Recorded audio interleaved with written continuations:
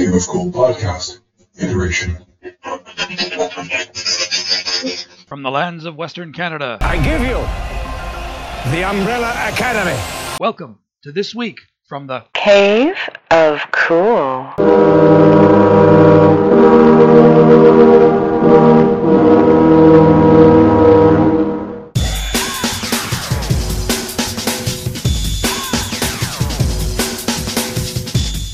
From the lands of Western Canada, the Wakanda of the North, welcome to This Week from the Cave of Cool. I am Kelvin Heighton. and I'm MD Jackson.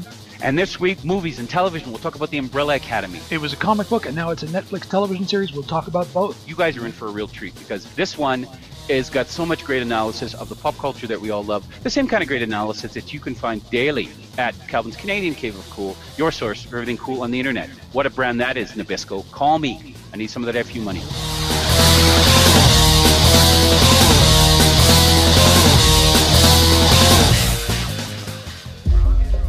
In October 1989, 43 women around the world gave birth. None of these women had been pregnant when the day first began. How much do you want for it? I have adopted 6 children, gifted with abilities far beyond the ordinary. I give you the Umbrella Academy. Oh, the Umbrella Academy is so great. Now, this is the Umbrella Academy, of course, independent comic book, or what was the company that does the Okay, Umbrella it was Dark Horse. Dark Horse? And Dark Horse was one of those ones that, like, there's Marvel and DC, Yep. and then there's Image and Dark Horse. Image was kind of creatively owned, and so was but Dark Horse was creatively owned before. It was very independent right from the beginning. Right. And they did a lot of licensing. They did the Predator comics. They did the Alien comics. Really good stuff. They did Hellboy. Mike Mignola went there when he started. And a lot of they did John Byrne's Next Men. And then they picked up this series, which was written by Gerard Way of the band My Chemical Romance. Yeah, he's the lead singer for My Lead Chemical singer. Romance. And it's a 90s kind of one of those bands that those alternative bands that dressed in all black with the eye makeup and everything. And Yeah. and they had some good songs and stuff. But I watched him being interviewed with the artist friend of his, Gabriel Ba. Yeah. And Gabriel was just a normal kind of Latin guy with a mustache and a little goatee, right, and a baseball cap. But Gerard Way has got this kind of hillbilly thing with his mouth when he talks. Yeah. Right? It's very bizarre. And he's kind of looks like he's put on, because the clips I see of him that they show when they talk about this comic are him probably 100 pounds lighter. Yeah. When he could fit into the Lycra spandex and all this, right, in the videos Yeah. and stuff. Yeah, and now he he's a little more comfortable in life. Okay, comfortable. That's a good way to put it. Yeah. That's right. He got a bit of a dad body, I'll say. Yeah, okay. And Right. he's wearing like the normal flannel with the T-shirt, right, and the shorts to the knees, right, and socks with runners. Yeah. Right. It's his look, and he's not wearing a ball cap because he's got the hair, right. He's still got some nice hair going. Yeah. But he's got that weird kind of, talk. But he's a smart kid. I love his storytelling. Yeah. He must have read a billion comics and graphic novels and came up with something so brilliantly condensed, It was like a good bisque. Yes. It's like a superhero bisque. Now, it was You know? because, Gerard Way and Gabriel Ba, who's from Brazil, Brazilian Yes. artist.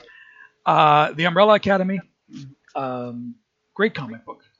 And So now, Net- of course, Netflix licensed it and turned it into a TV series. Right. And again, the concept is extremely high. In 1989, on October 30th, day before Halloween, 49 or 48 women became pregnant. But they gave birth to their babies on the same day they became pregnant. Yes. Like they didn't start the day pregnant, but they ended it with a baby. Yeah. And so this Hargreaves, who was an eccentric millionaire philanthropist, Sir Reginald Hargreaves. Sir Reginald Hargreaves, went around the world and he adopted 7 of them. Of course, he told everybody he only adopted 6 of them, but he had 7 of them. 7 of them. And each one of them has extraordinary powers, but not overpowered, but just powerful enough that they're the superior of the humans around them. And he trained them to be superheroes as children, as teenagers, young teens. And they had a superhero career that's alluded to. Until they kind of disbanded and they hadn't seen each other in a long time. And on the event of Hargreaves' death, all the children come home for his funeral. Right. And all the children are not, they're not stable either. Yeah. You know? So now this is a dysfunctional superhero family. Wow. If there ever was one. It's like the old child actor kind of thing. They're totally screwed up. Exactly. They were taken for the wrong purposes. Mm-hmm. You know, he must have known something was special about them. There's a whole, it just makes your mind twist when you realize where all this can go. But he took these children and he turned them into superheroes, which is kind of a megalomaniacal thing to do, right? One of them has got, number one, they call him, right? That's Luthor. You know, he's the one that's got the super strength. But he's also, in the comic, he's got, the top half of his body is a gorilla body. Yes. He's got a human head and human legs. Yeah. So he's huge and strong, but he's got a gorilla torso. Yeah. A brilliant concept on the strong guy, right? The strong man. But he's been on the moon for the past number of years before the death because his father sent him to the moon. Yes. Why to the moon? You know? But never told him why. Yeah. You know? But he lives on the moon. Number two is the Kraken. He's the psychopath who never misses with his knives, right? He's like Bullseye. That's Diego. Diego, yes. He's very close to his mother, who has her own issues. But Diego is the bad boy, right? He wants to be a detective. He solves crimes around the city, and it puts him in conflict with the local detective who happens to be an attractive woman, right? Of course, so they have a thing where she gets him out of jail when he gets caught at these crime scenes, right? This is in the series. In the comic books, that element isn't in there. Oh, that's right. Sorry. I guess we're talking about both. But it works. It works both ways. It works. It works in the TV series, yeah. That's right. You got to give him something to do, right? Instead of just sit around and throw his knives at stuff. Yeah. And that really expanded his character and gave him a little more depth too. Because there's sad things that happen to Diego too that break your heart. Yeah. Because he's not a bad kid. He just is really good at throwing knives and doing violence, right? And you need that when you're a superhero sometimes. Then there's number three, and that's Allison, and she's known as Rumor. Now she's got potentially the greatest power of them all because she could say things like, "I heard a rumor you caught on fire," and boom, that person would catch on fire. Yeah. She could say anything. She can influence people with just by suggesting something. By suggesting something. It's an awesome power to have. And of course, in the TV series, Allison uses it to become a world famous movie star. So now and again, that's different from the comic books. Again, much different from the comic books. They didn't really have outside lives in the comic books. Yeah. Right? And then there's number four, and that's Klaus. He's the guy who can communicate with the dead and the spirits. Right. But he has to be sober to do it. So he spent most of his life being high and being a degenerate and getting into trouble and stuff, and that kind of propels the story too, because he lets go of something very precious that allows somebody else to,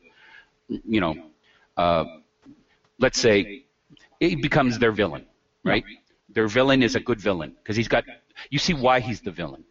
You understand why Magneto is the way he is? Because he spent his childhood in a concentration camp. Yeah. Of course he would. He's been labeled all his life. Yeah. And that's the same thing with the villain in the Umbrella Academy. Totally different from the comic book. But I think almost more intimate and better. I think if they would have been in such a big element as the orchestra, right? Yes. It was like the Orchestra of Death or something. It was like Orchestra Macabre or something. The Orchestra Macabre, yes. That's right. It was the fellow who in the comic book, the fellow who is in charge of that makes no bones about the fact that he's a super villain. Right. Yeah, which they considerably changed for the TV series, but right, they do. But again, there is a villain that's out to exploit the family. Yeah. And the villain uses the same person to exploit the family. And then, of course, there's number five. Number five is the one who travels through time. Number five is number five. He disappeared. He doesn't have a name. He's just number five. When he was a teenager, he got kind of a fight with his father, who said that he's a teleporter, but he can also teleport in time. Yes. Like forward in time, but usually he goes backwards in time, or just within the time he's in, he can teleport around the room. And so he's a kid, but he teleports into the future, where he gets stuck in the future. Yep. And he teleports into a future that's apocalyptic. And the world has been destroyed. And it takes him 50 years. He grows into an old man before he is able to leave the future and get back. But of course, when he comes back, he's back in the body of his 15-year-old self. Yeah, back in his 13-year-old body. Right. But he's as smart as he ever was as an adult. Yeah.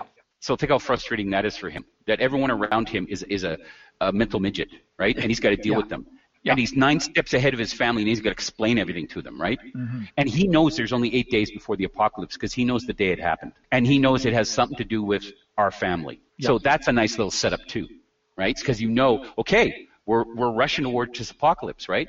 And these guys got to either get their shit together and save us all, or they die and save nobody, right? That's right. Yeah. And I find that very compelling. Yeah. I find that the interaction. And then number 6 is number 6 died. Number 6 was Number the 6 kid. is Ben. Yeah, it's Ben. Number 6, Ben died when they were teenagers. Now, Ben had these tentacles that came out when he wanted to. He could turn into a creature that was human from the waist up and octopus killer tentacles from the waist down. And he could just thrash people. Yeah. Like if they needed to be dead, they was dead, right? But Ben, of course, can talk when Klaus is sober. Ben can talk to him because Ben, was one of the spirits of the dead. Yeah. So Ben is very much in the story too. Yeah. And then there's number 7, poor Vanya.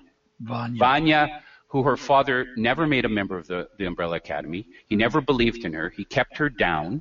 He deliberately kept her down because maybe she was the most powerful of them all. She was the one really to fear.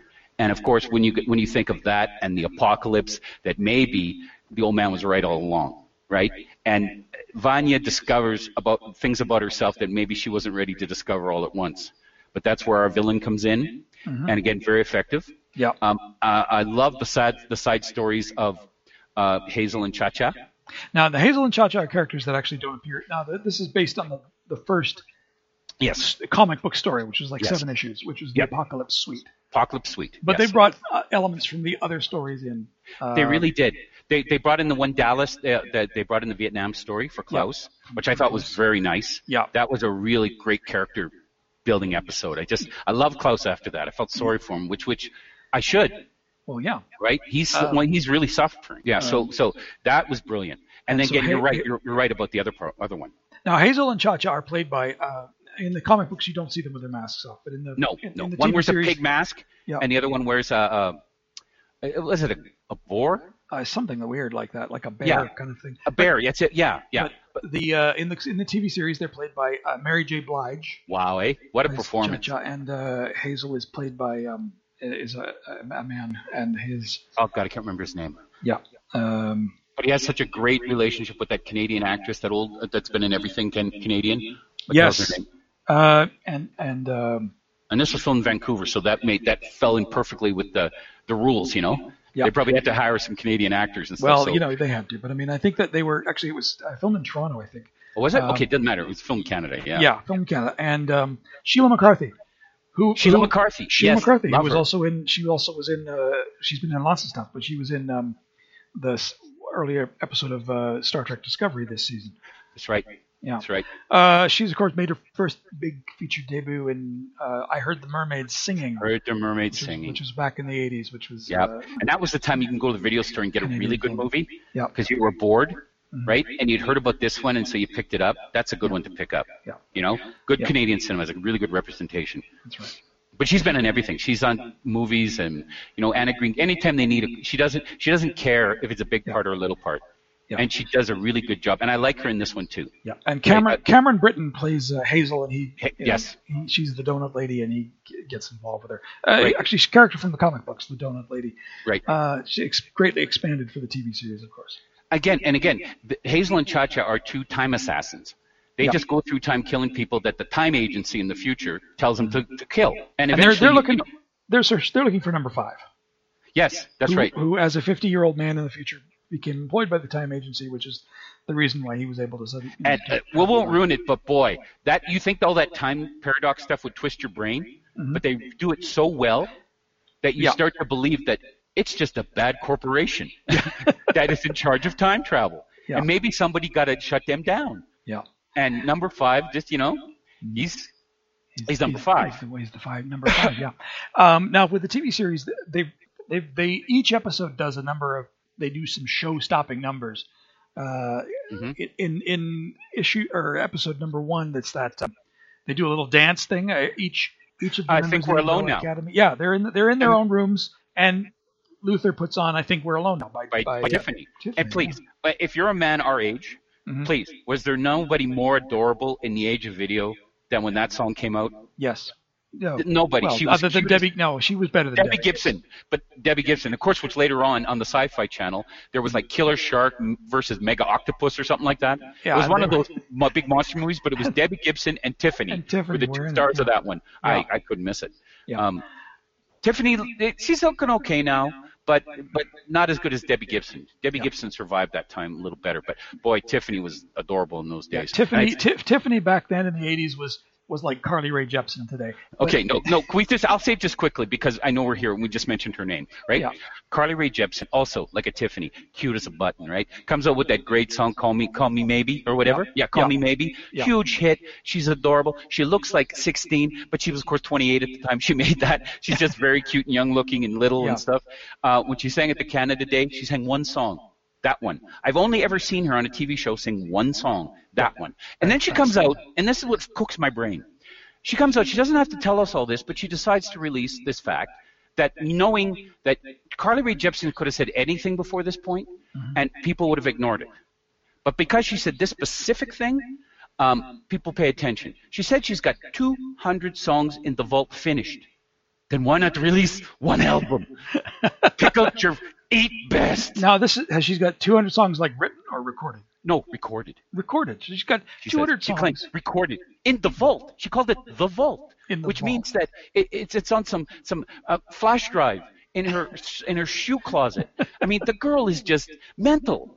I mean, if you're that unbelievable, like if you could even reach half of that's like if Gundam style, right? Yeah. If Pat came and said, this is my next song after Gundam style, right? Yeah. And it just blew the world's brains off. But right? It's like she's gonna wait, because she's gonna wait until her big hit starts only making like $2. Why? Until the UN offers her a job to go to Africa to deal with poverty, and she gets the Ebola, because that's what'll happen to her. Because release the damn songs. Yeah. Enjoy the moment. Like I'm serious. Take 200, hire some people that know about this, and let them pick out 10 good ones. Well, yeah. You could be the next Thriller if you're so damn freakishly talented. Carrie Underwood. Who still appears on my feed, and though I have told the Facebook robot many, many times, I want to see no stories about Honey Boo Boo, Mama June, or Carrie Underwood. And the imaginary scar. Fake that scar. How many times have I seen pictures where it's like, this is me without makeup at the gym. I look hideous. And her face close up, so close up that I could make it my screensaver, and it blows up on the entire screen, and I cannot see that scar. Well, I don't know where it is. It's like you remember the Frank Miller's The Dark Knight. Yes. And they're the Two-Face. Yes. Plastic surgery. Bruce Wayne pays for plastic surgery, and he's all normal, but of course he doesn't see that. He doesn't see it. He still thinks he's Two-Face, and that's the tragedy of Carrie Underwood. It is. I don't know what happened. I don't know if she made it up. I don't know if she got a tiny little boo-boo and she blew it out of proportion, or if she was viciously raked and her face was opened up, right? Like I see no evidence of that. I mean, this is a woman who had skin since she was born. So any kind of damage that was done to it, what do you think would appear on this face? But it just does not. No. And I think an injury that great that it got her all this sympathy, it just makes me insane. How'd she get away with it? It's like that magic movie. Prestige. The Prestige. It's like that. Yeah. It's one of those prestige magic tricks that I haven't figured out, but I know. My dad said, it's a trick, but it's a good trick. It's a good trick. It's a good trick. I think her therapist needs to have a lot to say about that. Oh my God, no! It's her publicist. Okay, because she believes it, so everybody buys into it, and then the stories come out, and she's getting all this sympathy. It's addictive. She's it's gone so far right now she could never admit that nothing happened, or that she killed a girl who looked exactly like her and had her brain transferred into that girl's body because she was such a hideous freak that she had to wear a towel around her face. Now you've got. Now look, Jason Momoa, he's got a scar, and you know how he got the scar. Someone broke a bottle and was fighting him. But again, Harrison Ford has a scar. He's had a scar his whole life. Famous scar. Where's Jason Momoa's scar? It's up in his eyebrow. Okay, so you can see that all the time. Yeah. But what did Jason Momoa do this week that sent the world all to Twitter? And again, you had the best comment of all anyone. I mean, he to bring attention to the cause of plastic one-use razors and stuff. Yeah. He shaved off his famous beard, which he had trademark shaved beard, 12 years. Yeah. Trademark beard, and of course he's still the most handsome sumbitch on the planet, right? Yeah. And gives you that smile even without the facial, and you're just going, okay, Jason, yeah, you win. Take the last pork chop, you son of a bitch. I'm not going to even look at that pork chop. You just take it. I don't even want to look at you until you've eaten it, but take it. You gave me that eyebrow thing. No, he's been shaven before. I mean, when he was Conan in 2011, he was shaved. I want to see what I wonder if for Dune they'll make him get that close military cut like Duncan Idaho would have, right? Well, now he's probably shaved the beard for Dune. That's probably why they probably said, we want you to shave the beard for Dune, and so he said, okay, well, I'll make a big video about it, and I'll try and bring attention to recycling. That's very smart. That's extremely smart. I like that. What he did, that's a rock level kind of move. Yeah. And again, I got to mention, go watch the trailer, guys, for Hobbs and Shaw. Mm-hmm. I mean, I think it's the final evolution of the action movie. I don't think, like, have you seen those Fast and Furious movies? I have not seen. I have not seen any of the Fast and Furious. I pity you. There's got to be a time when you're either snowed in or something, or when air is going to run out in 48 hours or something. Yeah. And you just happen to have that whole collection box set and a little electricity left.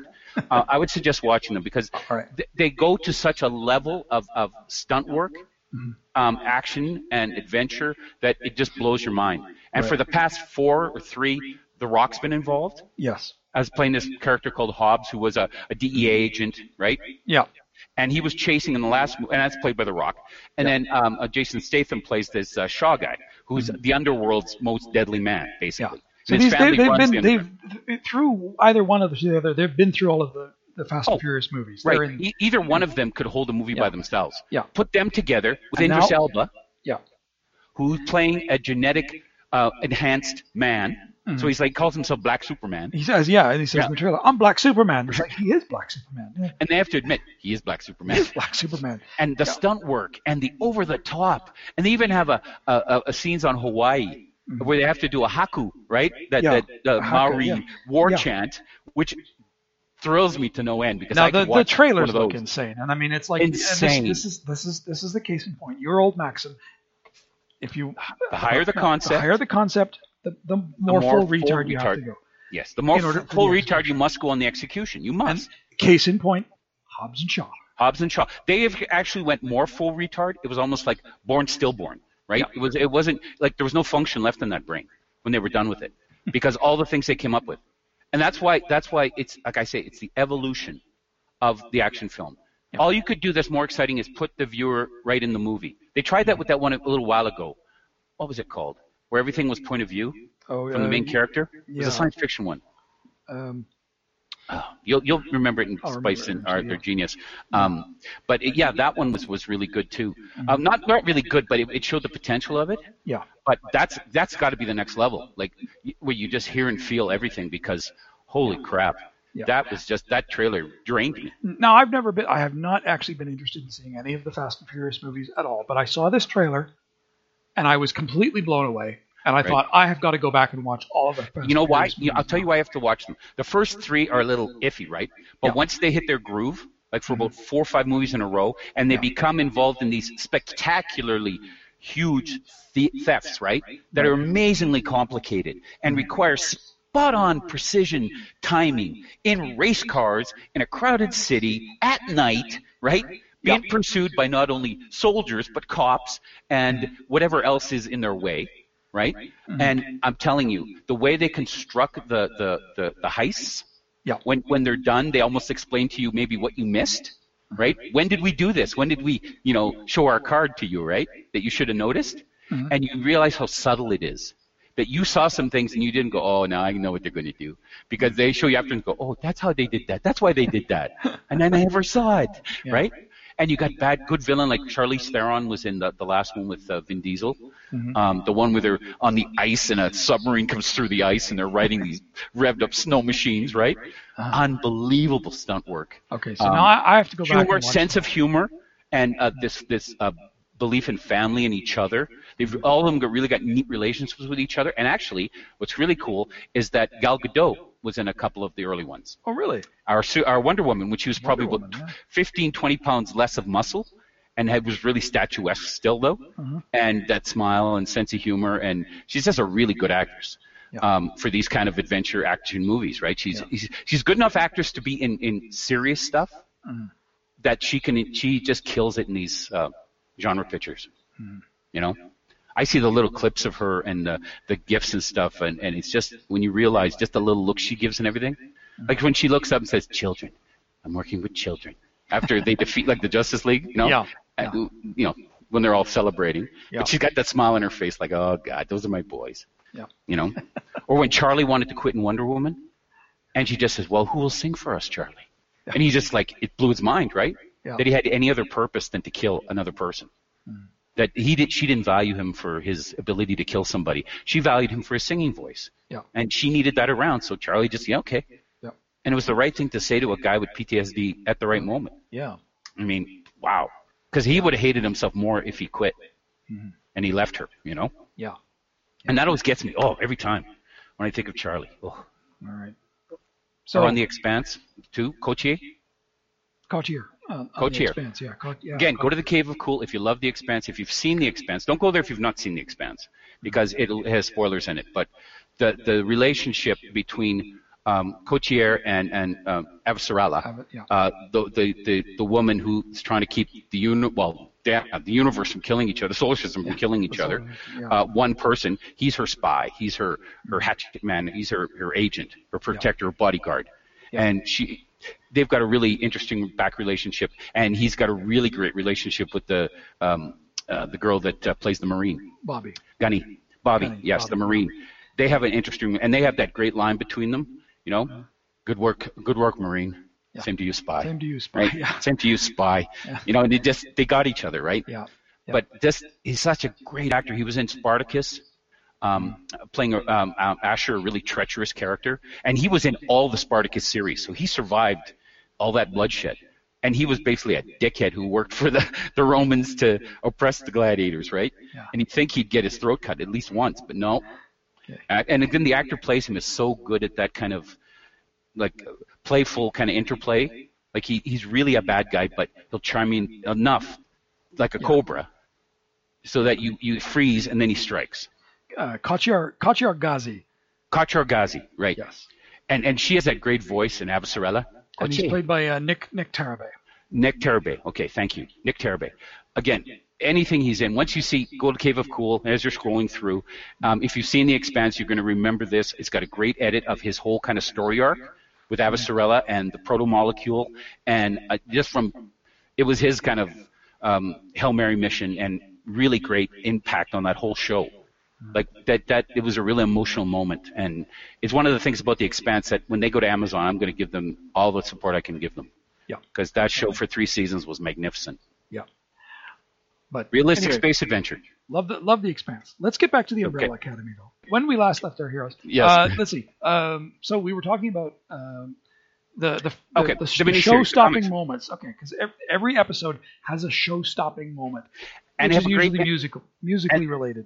Yes, and they have a great intro too. That always shows that umbrella falling. Yeah. There's some kind of umbrella motif that has the title. Yeah, every episode's got a every episode. I know. But there's the I Think We're Alone Now song where they all do their little dance in their own little individual places. Yep. And that's a video. You can watch it on YouTube now. Second episode had this amazing sequence in the clothing store where Hazel and Cha-Cha they've cornered number 5 in the and it was Don't Stop Me Now by Queen. Yes, right. Where they're shooting up this place and right. number 5 is teleporting all over the place and kicking their asses.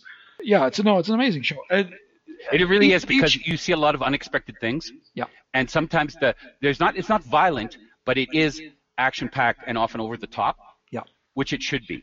It should be. Now, one of the things that I it's love very about deliberate. The comic books. The one thing I love about the comics is Gabriel Ba's artwork. Gabriel Ba's, wow. inks and that's they've done the best that they can do to try and translate that. Now, I mean, he's got this, stylized artwork. But you know what? It's so perfect because we've never seen that style before. He's got a genius of point of view, right? He'll show a character reacting to something else that's off the page. Mm-hmm. But from the look on that character's face, whether it's good, bad, dangerous, life-threatening, comical, you know what I mean? Like, he doesn't need to show you a lot to convey a lot. Yeah, he's got a very good. Yeah, he conveys emotion through just very and simple lines. It's very simple, stylized. Right. Now that's one of the things that I'm disappointed that was able to translate well into the series because it's a live action series. You can't do that. But you know what? The fact is that it's strong enough that every panel you can read extra things into them. Yeah. That's why I think it was so successful the way they expanded the characters. Mm-hmm. Like if you've just read Apocalypse Suite, you're going, boy, there must be other series because I missed something. Yeah. Right? And that's the way, it didn't feel like that for me and you because we've read the comics. Yeah. Right? For the most part. So this was almost a gift to us. Like, how would they adapt it? they would either disappoint us, but I think longtime fans of the material are very pleased. Maybe overly so. It's almost like, don't tell anybody because they're going to know how good this is. Yeah.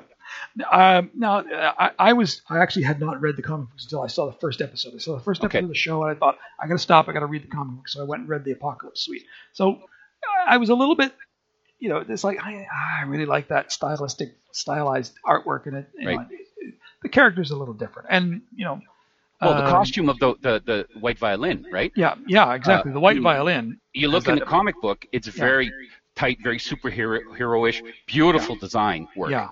Very simple but beautiful with her powers and the violin. Her powers in the comic book are just off the chart. I mean, she does a thing on her. She just sort of strokes the violin and people get cut in half. I mean, she's very powerful. Heads explode. I mean, I don't think the comic or the television series did I don't think it captured that quite as well. But again, maybe that's good that they pulled back, because again, that Hazel and Cha-Cha thing could have been more blood-soaked than it was. True. Right? And they decided to do a slow burn with Vanya, and particularly as she's played by Ellen Page. Right. And at first you're going, Ellen, come on, perk up, little girl, right? Come on, I've seen you, Ellen, right? But that's the whole idea. That's right, and she channeled that well. And now you saw the Lifetime of Pain. So when she erupted in her powers, I mean, it was generally scary. And she played that fear very well. And the evil of the person that exploits her is, again, it's fascinating to watch. And I applauded that choice. I mean, I did too. Comic book I think if we would have saw a costume fancy orchestra of evil killers, everybody would have went, oh fuck, right? Yeah, that's very much like a that's a comic book idea. That's the sort of something you'd see in the old Avengers, Right. And that's the great part. You just hit the perfect thing. It's like the old Avengers. That comic book series, Apocalypse Suite, built up from a team you had no idea was, right, till the final episode when you thought they had an entire universe full of characters that you couldn't wait to meet. It's like you read a comic book for the first time. You know what I mean? That's the feeling I got from it. It's like, okay, oh wow, what other things did they do when they were teenage superheroes, right? They must have tons of other villains. I mean, how did they defeat them all this time? I want to get 1 to 50 Umbrella Academy, right? Yeah. And it would be by all the great artists from the 1980s, right, or 1990s all up to now. You know what I mean? Yeah. It's just. When they were preteen superheroes, that's when all of the action happened. Right, and the training they went through. How many pages did any X-Men writer get out of showing the Danger Room? Right? Almost every issue. Every issue, because it's fascinating. How does the mutant train to use their powers? And they are basically mutants. Basically, yeah. Not superly overpowered mutants, but powerful enough in the right situations to alter history.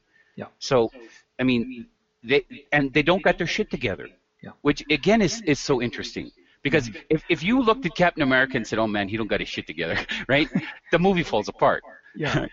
Even in Endgame, Cap's a little whiny and he's a little sad, but his shit is together. He's Captain America. That's right. When the moment comes when he can actually act and do something, he's not going to fail anybody. That's right. Because that's Cap. He's been waiting for this for 6 years, right? And again, that's something else we got to talk about. It's coming, man. I've been very lucky to avoid major spoilers, and I think the studios should be applauded.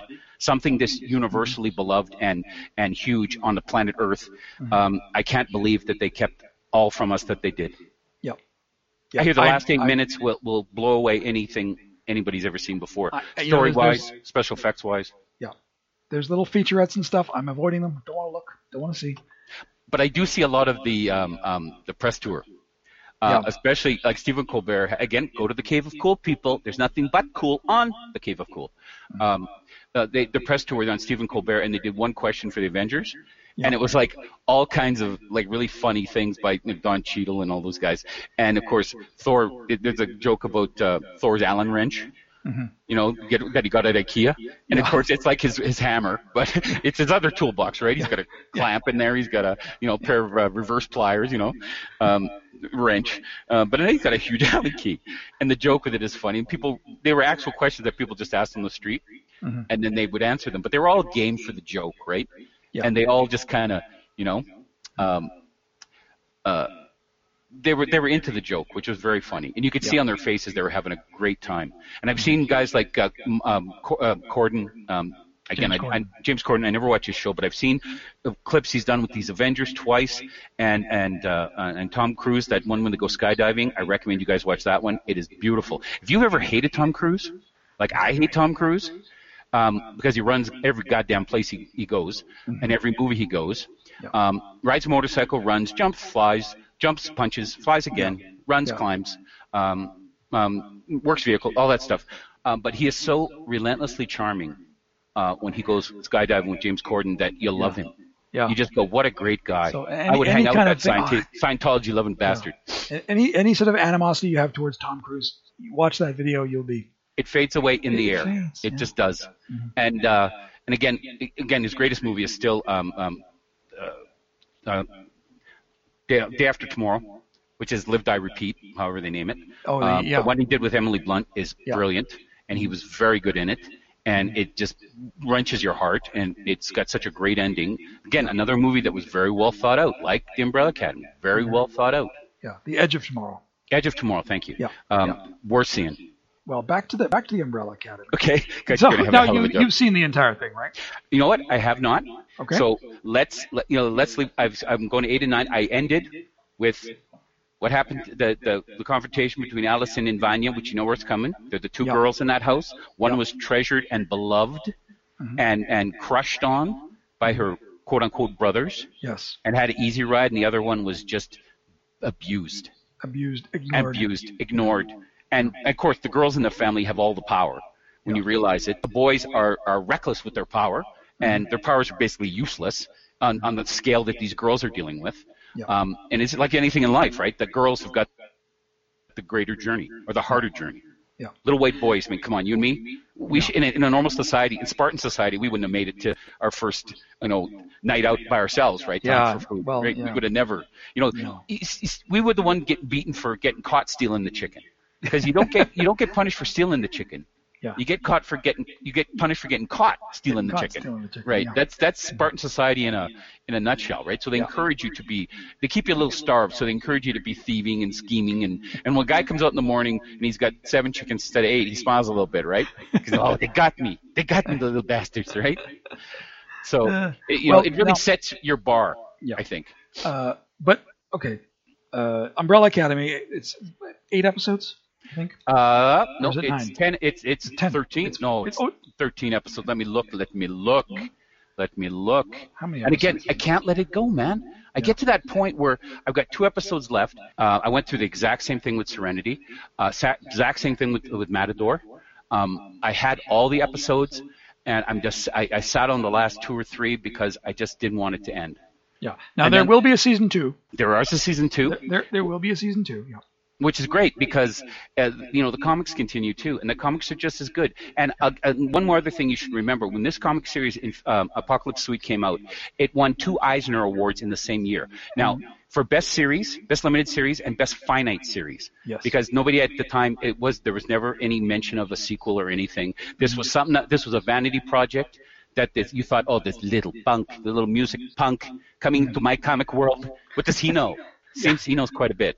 He's read his comics, Gerard Way. I mean, this emo bastard thinks he can write a comic book. But exactly. He did. And he won an Eisner Award. He won 2 of them, and that is so rare. I think only Mouse and one other one. I think originally Eisner himself, like years later, went 2 in 1 year, like one Life Achievement Award that everyone else voted for him. But that is so rare that it got 2 in its very first series, and that says everything about the comic book community and what they thought of that book. Yeah. And it's the same thing with our generation that have seen everything. Like, think of what we've seen in theaters. Then we had access to videos. Now we've got access to unlimited download of anything you could possibly want to see. I mean, I get some recommendations from people. I will get to it, but I can't promise when. Yeah. Right? I have bad enough time staying current. Got a lot to get through. One of the things that I thought the most successful thing that translated from the comic books to the TV series was Dr. Pogo. Oh, wasn't that a great effect? I love Dr. Pogo. Right. He's an old chimpanzee with wisdom. Chimpanzee, yeah. And he loves these children. Yeah. He's raised them. Yeah. Which is just, it's not explained at all. No. In the comic books. He's her uncle. He's her monkey uncle. He's a talking chimpanzee. Mm-hmm. Who knows? Reginald Hargreaves may have done some genetic tinkering. Who knows? Well, hey, he took his own son and gave him a gorilla body, right? Yeah, well, that's gorilla body. But there it is.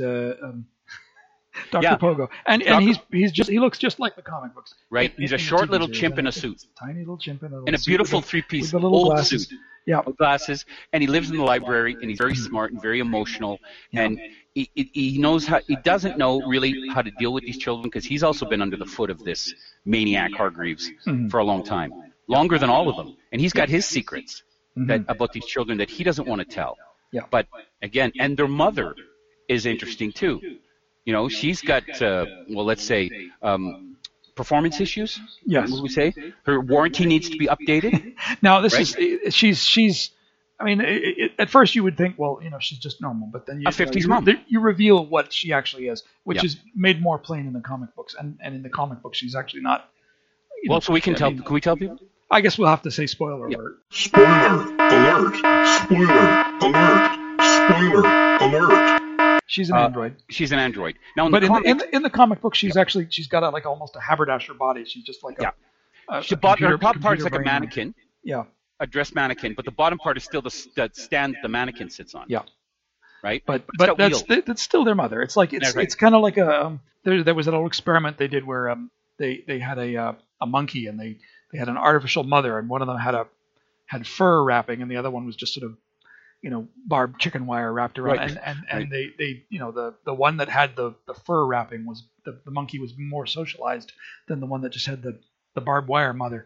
So it's like, but that's kind of, well, that's why they just light the mother on fire. But that's the whole point of the series, in the series and in the comic books, is that she's the mother figure, and I mean it doesn't matter whether she's got like artificial skin or whether she's just like a framework. I mean it's the mother, and they drive to it. And when you realize because their father figure is not there. Right. And the mother figure treats them with compassion. Mm-hmm. She cares about them. She learns about them.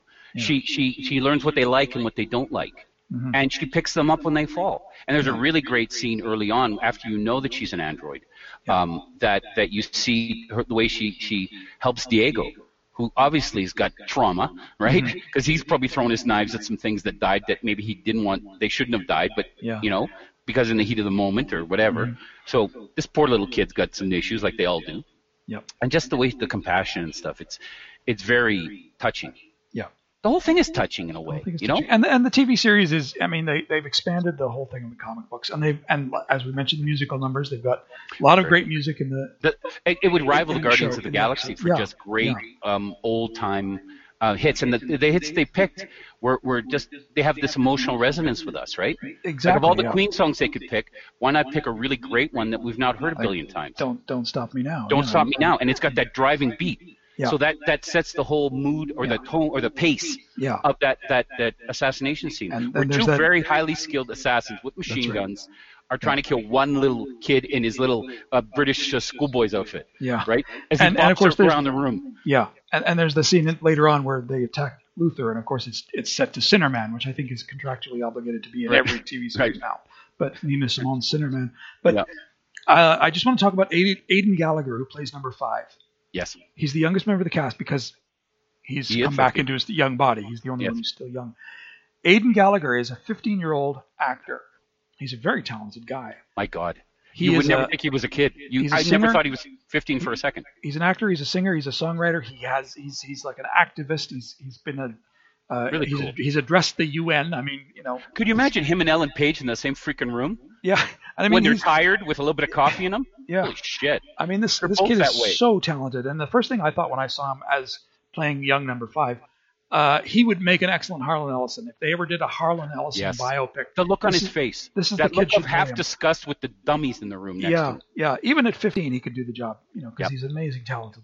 Amazingly talented. He's so good in this. He drives this whole story, of course, because 8 days. The whole series takes place with an 8-day time frame.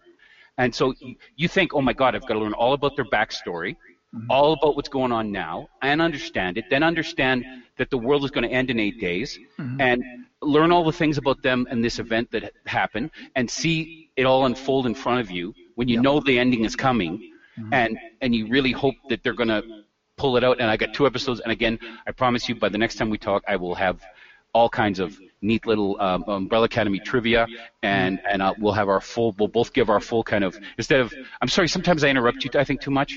I really do. And you struggle to get things out, and I think afterwards you need a nap because you've just been pummeled like Hellboy pummels you, right? Hellboy, yeah.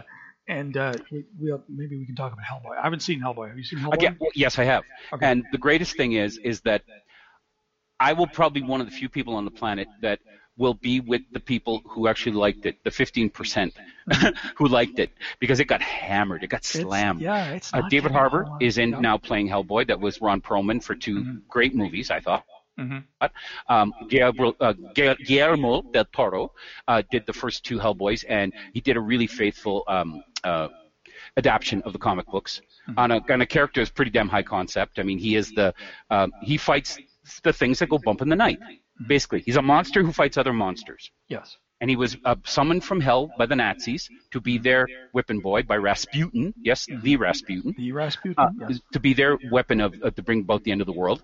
But he was found by Dr. Bloom, who worked for the government, investigating these kind of things and making sure they didn't happen. And instead of killing Hellboy as a child, he adopted him and raised him. Yep. So he's a monster that's been raised by a brilliant distant father, again, Umbrella Academy themes, right? And has to react to the life he's been suddenly thrust into, right? Or he's been in it a long time, but this adventure that could end the world. Because Mila Jovovich, this immortal witch whose head is sat in a box for centuries, right? So you know how pissed off Mila can be when that happens. Yeah. She cranks her tone of her performance up to an 11 and never stops. Okay. It's like she screams about how I'm going to destroy humanity.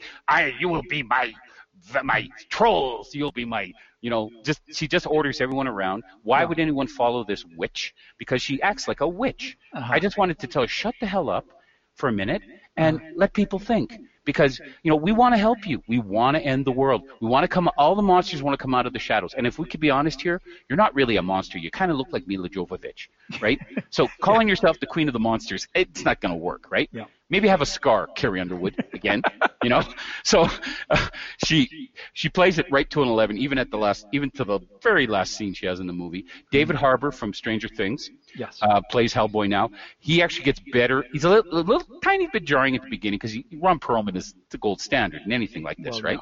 Yeah. The voice and everything. But Harbour, I'm telling you, by the end of it, you're really on his side. And you really wanted it to work. Now, every character gets a backstory. There's Alice, who could be the Alice in Wonderland, of course, right? This other character becomes a were-jaguar. He's like turns into a puma.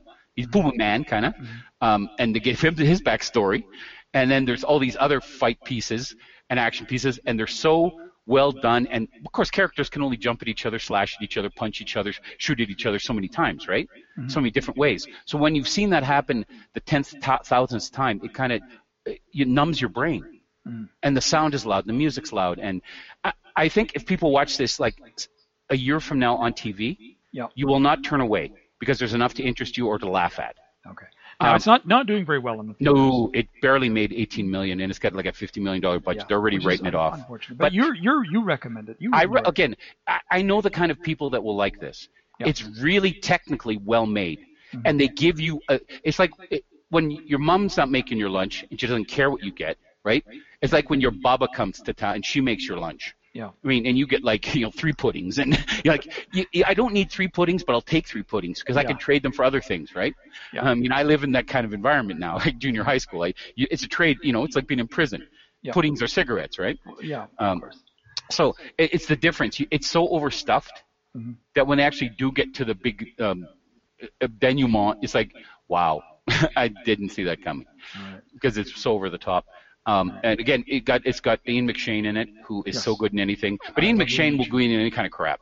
He did the remake of Death Race 2000 again with Jason Statham, which is a fantastic action movie. Have you seen that one? I have not seen the remake. No. Okay, the remake with Jason Statham is good. Even the second one that went kind of direct to video, with a different guy playing the Jason Statham part, is good. It's just the concept is very strong. They did a really good job with the first movie. It is Death Race, but it's Death Race inside a prison, where if you win 5 races again, you get your freedom. Yeah. And so Statham is the guy who's, of course, falsely imprisoned. Oh. and he has to kind of win the race and beat the corporate structure who shows this show on TV, of course, right? To huge ratings, bloody ratings, and they're encouraged to kill each other. And these are the worst of the worst, right? So it's really well done. Great character actors. You know, Danny Trejo, of course, he's a standard in these kind of movies, right? Yeah. But they're all very good and it's very top notch. So again, Jason Statham came out big this week. I think. Yeah. When I think about good things he's been in. Yeah. He's done a lot of good stuff. Yeah. And Ian McShane does a lot of stuff. Yeah. Some are good, not so good. Yeah, he's in all the John Wick movies. Yes. And he's in American Gods as well. Which is yes. So just before so Hellboy not doing so well. Nope. Umbrella Academy did really well when it first came out. It's still available on Netflix. If you want to watch it. Yep. Watch it on Netflix. Find the comic book somewhere by Gerard Way. They are fantastic comic books. If you haven't read a comic book in a long time, think of it as kind of a really good novel. The Apocalypse Suite, Dallas, and Hotel Oblivion. Hotel Oblivion. Stories. So there are three limited series, and you don't need to know anything going in. No, just read them. Just be amazed. Yeah. Umbrella Academy on Netflix, very well recommended, highly recommended way to spend. Yep. You know, if you and want to again, binge something, I could have only been disappointed, guys. Yep. I mean, I could have only been let down after how great that comic book was. I mean, I probably 3 times I've bought the complete series, like when I've been at some kind of show or something, and I've seen like the guy selling comics, right? And I'll go through them. They were put together. Like I got one like for $15, and they were all like boarded and bagged, and they were really high quality copies. And around here, I've probably got 3 sets of that. 2 that I've never read, but 1 that's read to death. Yeah. You know, because it's one of those things you keep by your bed, and I keep getting into the comics, and that's great because I could read any comic I want these days, but I don't because I just got too many other things to do. Yeah. So again, it's a nice little take your mind away from other things, and then watch the series. I think I wouldn't watch the series and go back.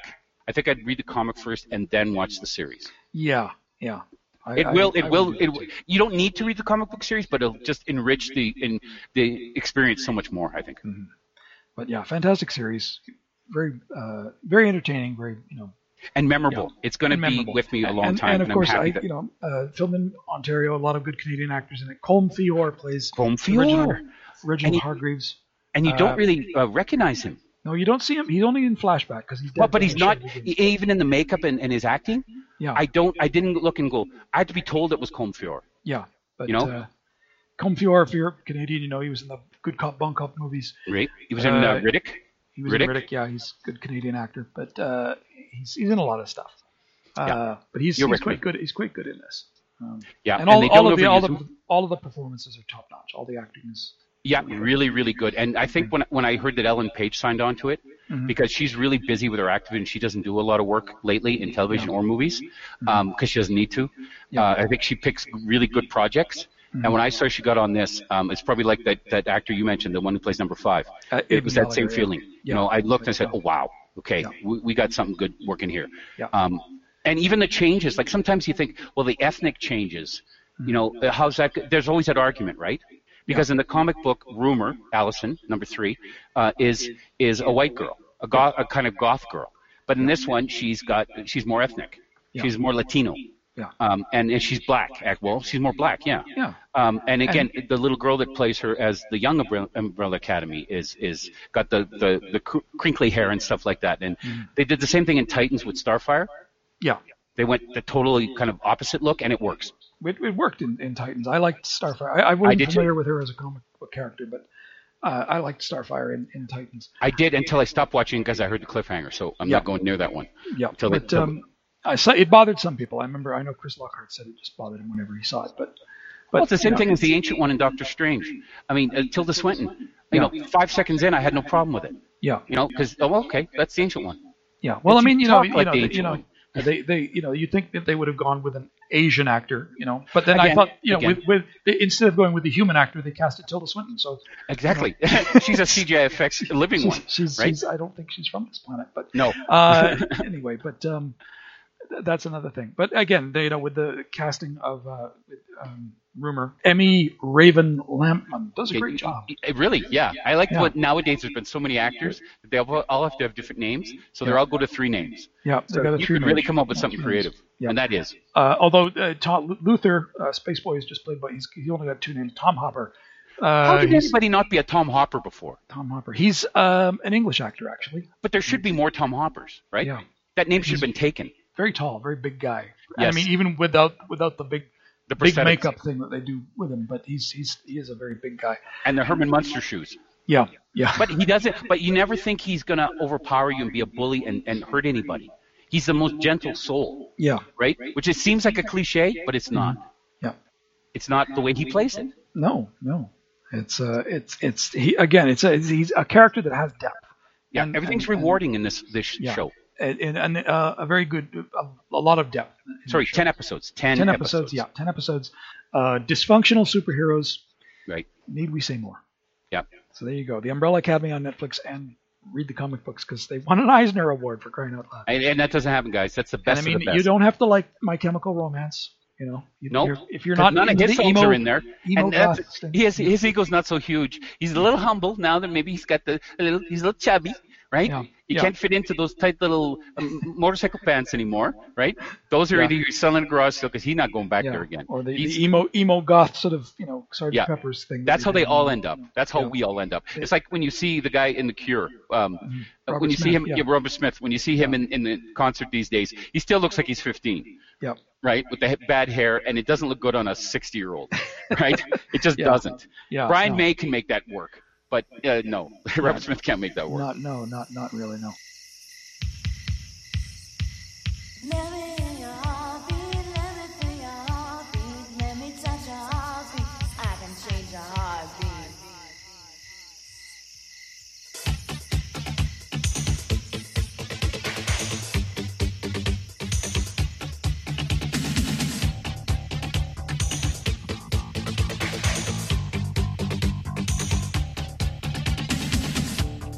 Children being